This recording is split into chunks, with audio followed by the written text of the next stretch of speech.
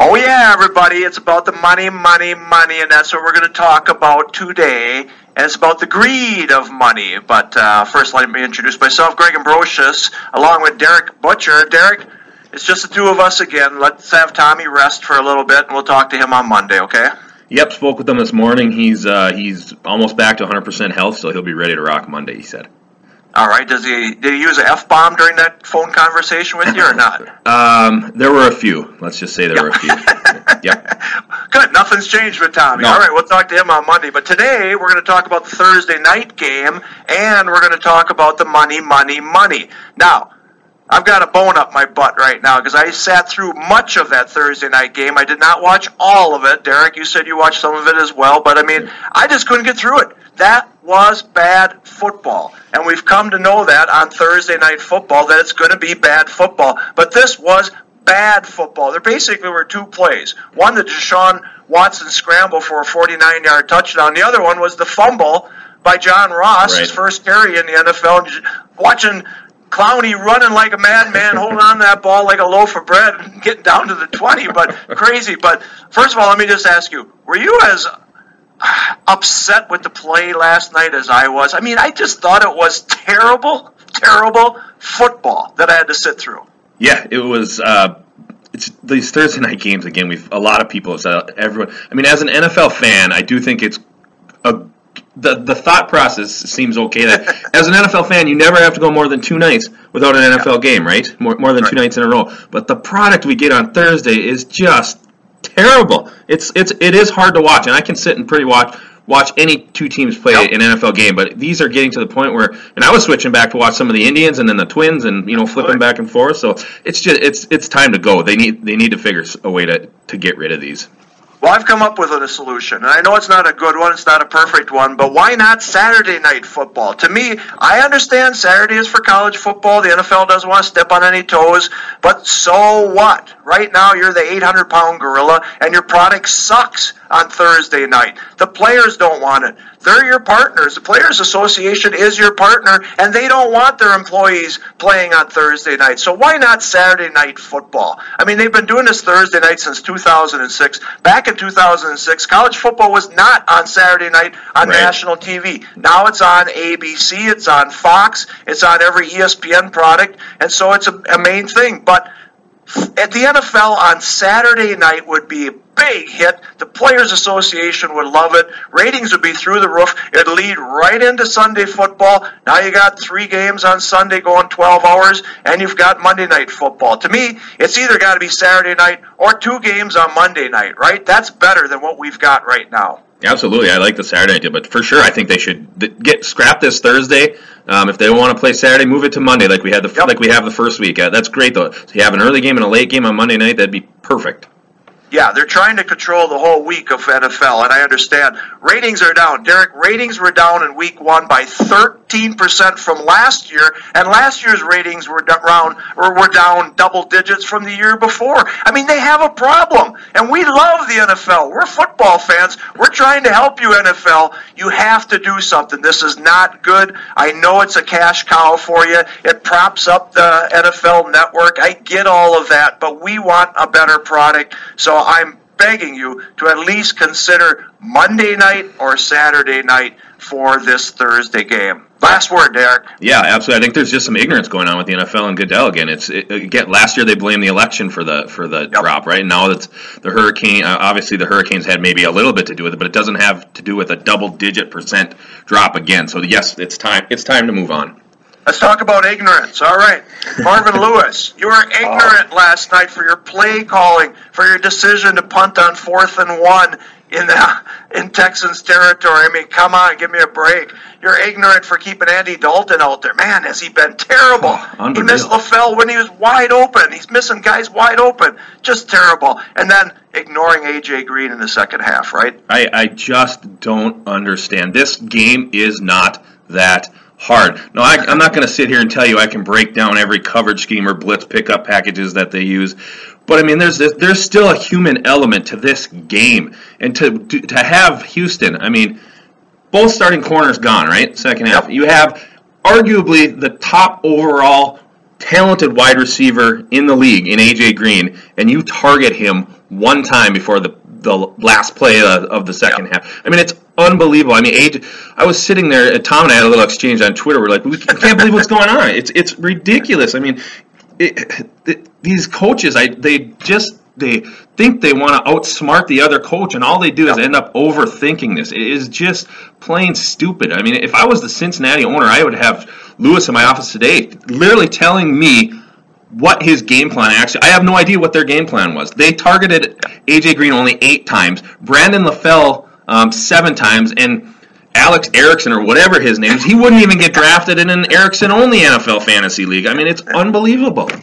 Yeah, it's unreal how they're sharing the targets and sharing the rushes as well. This is a second straight week now. Joe Mixon had 9 carries. Jeremy Hill had 6 carries. Giovanni Bernard had 5 carries. You know, like you said, the target's the same way. A.J. Green targeted 8 times. LaFell 7. Erickson 6. I mean, you're not going to win this way.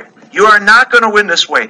Pick Joe Mixon and give him the ball 15 to 20 times. Pick A.J. Green and force feed him double-digit times every game if you can. This is a team that hasn't scored a touchdown in 8 quarters. They're going to Green Bay next week. At the beginning of the year, when you looked at this schedule, you said, whoa, Cincinnati coming here after we open up with Seattle and Atlanta? Yeah. We're going 3. Right now, look, I bet you it's going to be double digits. Oh, yeah, that spread will be double digits going in there. I mean, look at the other side of the ball. Not that Houston played a great game, but they targeted DeAndre Hopkins 13 times. He had 7 catches for 73 or something like that. I mean, they were making a concerted effort. Watson was to get his best receiver the ball. And guess what? Who won the game? Houston. Wow. Yeah, and like you said, Hopkins is actually fantasy relevant. In the first quarter, I was like, I will never draft this guy again. You know, he's double-teamed, and then he drops one, and it's just bad throws to him. I said, I'm never drafting him again. 14.3, if you would have given me that before the game, I said, yes, sign me up, I'm taking it, right? Yeah, I mean, these coaches, I just don't get, I mean, again, I'm not going to call myself an expert at breaking down stuff, but this game, it's still about the Toms and Joes more than it is the X's and the O's. I mean, look at here's AJ Green's comments after last night. We're playing like shit right now. We got to find a way to get our playmakers the ball. That's it. It's a superstar-driven league. I feel like, and no disrespect to nobody else, that ball should be mine somewhere, somehow. I want the ball. I mean, there it is.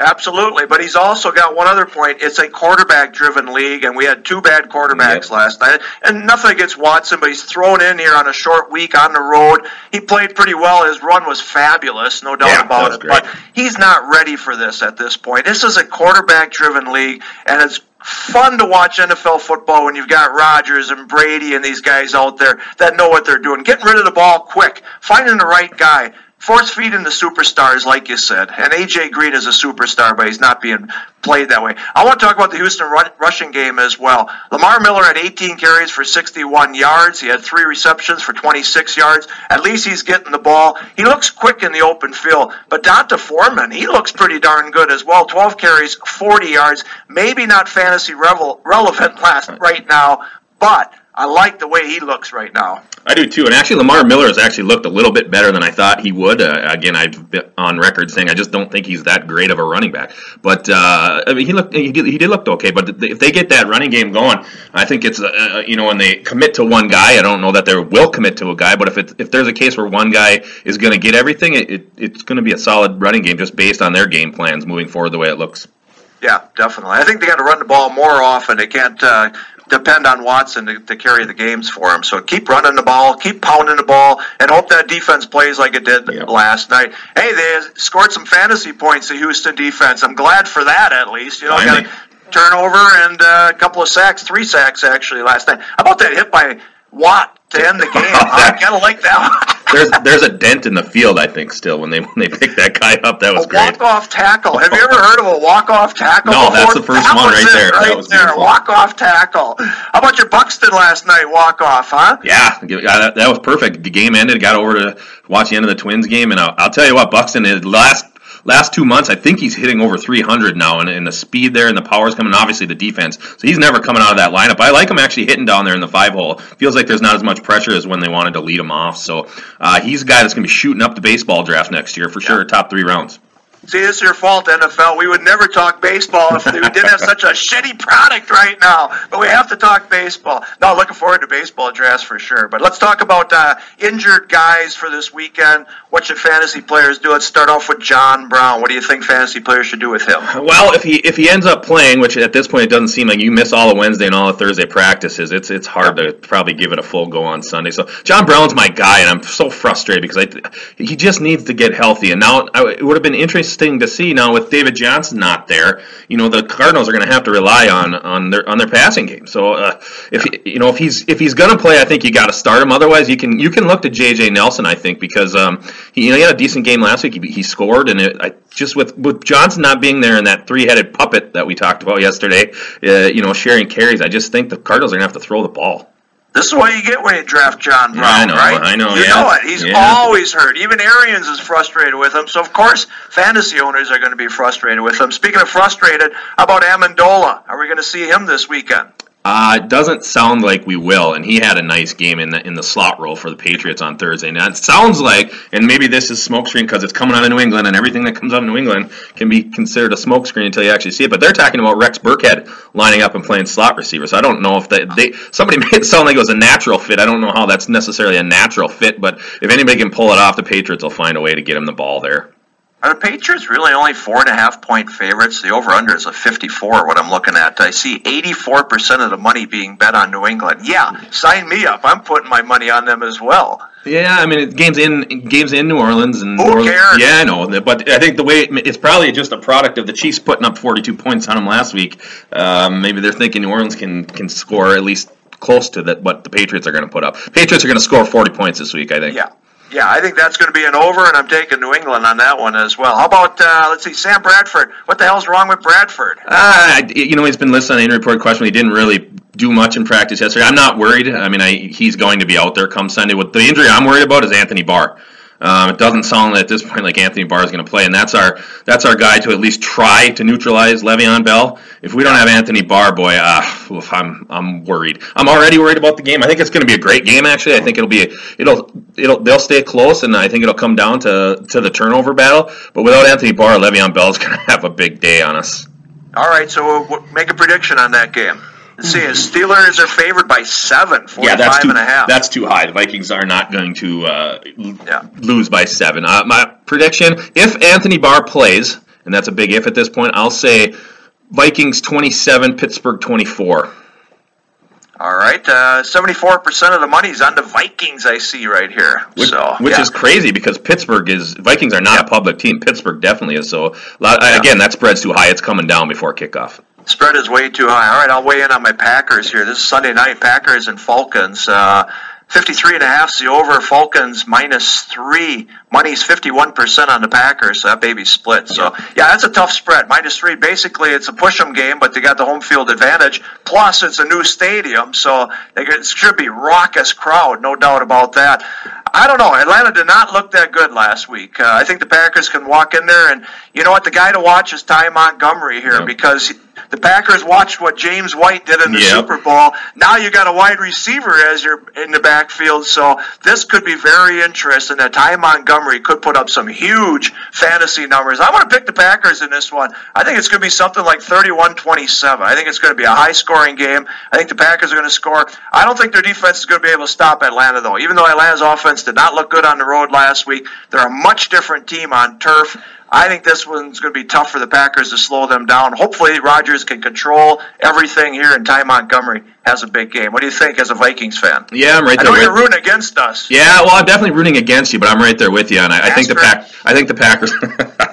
I think the Packers do go in there and come out with a W. I just again, I'm not impressed with Atlanta. I do believe in that Super Bowl hangover that everyone talks about. I just think there's something there. I think in hey, if the Packers get defense like they had against Seattle, this game could get ugly because there's no way that Atlanta's going to stop Rodgers in that offense down there. It's for sure my favorite game on the docket this weekend. Yeah. I'm excited. I mean, this is a game where if you have in a flex spot and you're not sure what you can do, this is a game where you can throw in guys like Taylor Gabriel if you absolutely have to, because I think there's going to be a lot of points to go around. Yeah, another favorite game I want to watch is Dallas and Denver. It may not be a good fantasy game. This could be a really low-scoring game. Over-under is 42.5, but I think it's going to be a fun NFL game to watch. What do you think is going to happen there? Do you think the Cowboys can move the ball on this defense? I do, because I think they're going to feed not Le'Veon, but Ezekiel Elliott, and I think they'll find a way. That offensive line is still pretty good, and Denver's defense, while still a top defense, I don't think it's as good as everyone maybe thinks it was. A couple years ago when they dominated in the Super Bowl. So I think it's a lower scoring game, but probably maybe let's say it's like a 20-14 or 17 game. But I think Dallas can beat Denver here. Cowboys are favored by 1.5. Broncos are underdog at home. 78% of the money is going on the Cowboys. So there you go. Yep. We're going to talk about the Monday night game on Monday when we do our podcast, but let's throw it out here. You got Beckham. He's on Monday night. Looks like he might play, but he kind of looked like he was going to play last week. As a fantasy owner, let's say you don't have somebody else on Monday night. Do you hold him, or what do you do with Beckham? It's always a tough question. I mean, ideally you have like a Sterling Shepard or something on your bench, which would be the optimal thing to do. If you don't have that situation, I think you wait as long as you can on to Sunday. Again, the news isn't going to break until Monday whether he's playing or not. Right. I think he plays. So I mean, if I'm 1-0 and I had a good week, I'm probably just going for it, leaving him in there. If I'm 0-1 and I feel like I need to be a little bit safer and have at least a floor there, I probably don't use him, but I do think he'll play. So I do too. I think I would start him again. Ideally, you always have either a Lion or another Giant that you can put in for him on Monday night. But if you don't have that situation, I'm going to recommend you keep him in there. I saw him practice today. He was running around pretty good, so I think he's going to play. So there you go. Okay, now for the NFFC cut line. Tonight is your first fab of the season. We only have 3 fab periods. They're only on Friday nights. If you're in the NFFC cut line, we got almost 1,900 teams in that contest. Do your fab tonight. Deadline is 10 p.m. Eastern time, all right? So that's it. It's the two of us. On Monday, Tommy will be back to join the band, okay? Yep, we'll go on Monday. Full go on Monday if he's not on the IR, that is. Then he'd be out 8 weeks. We can't go day to day much longer with him, right? We're going 2-on-3 every day. It's kind of like my noon hour basketball when we have 9 people. We go 5-on-4. We're like, your 5th guy sucks anyways. We'll take you on. Right. So this week has been, our 3rd guy sucks anyways. We're just going to take you on 2-on-3, all right? Yeah, we're good. We're good. All right. Good luck, everybody, this weekend. Yeah, enjoy the games. On Monday. All right.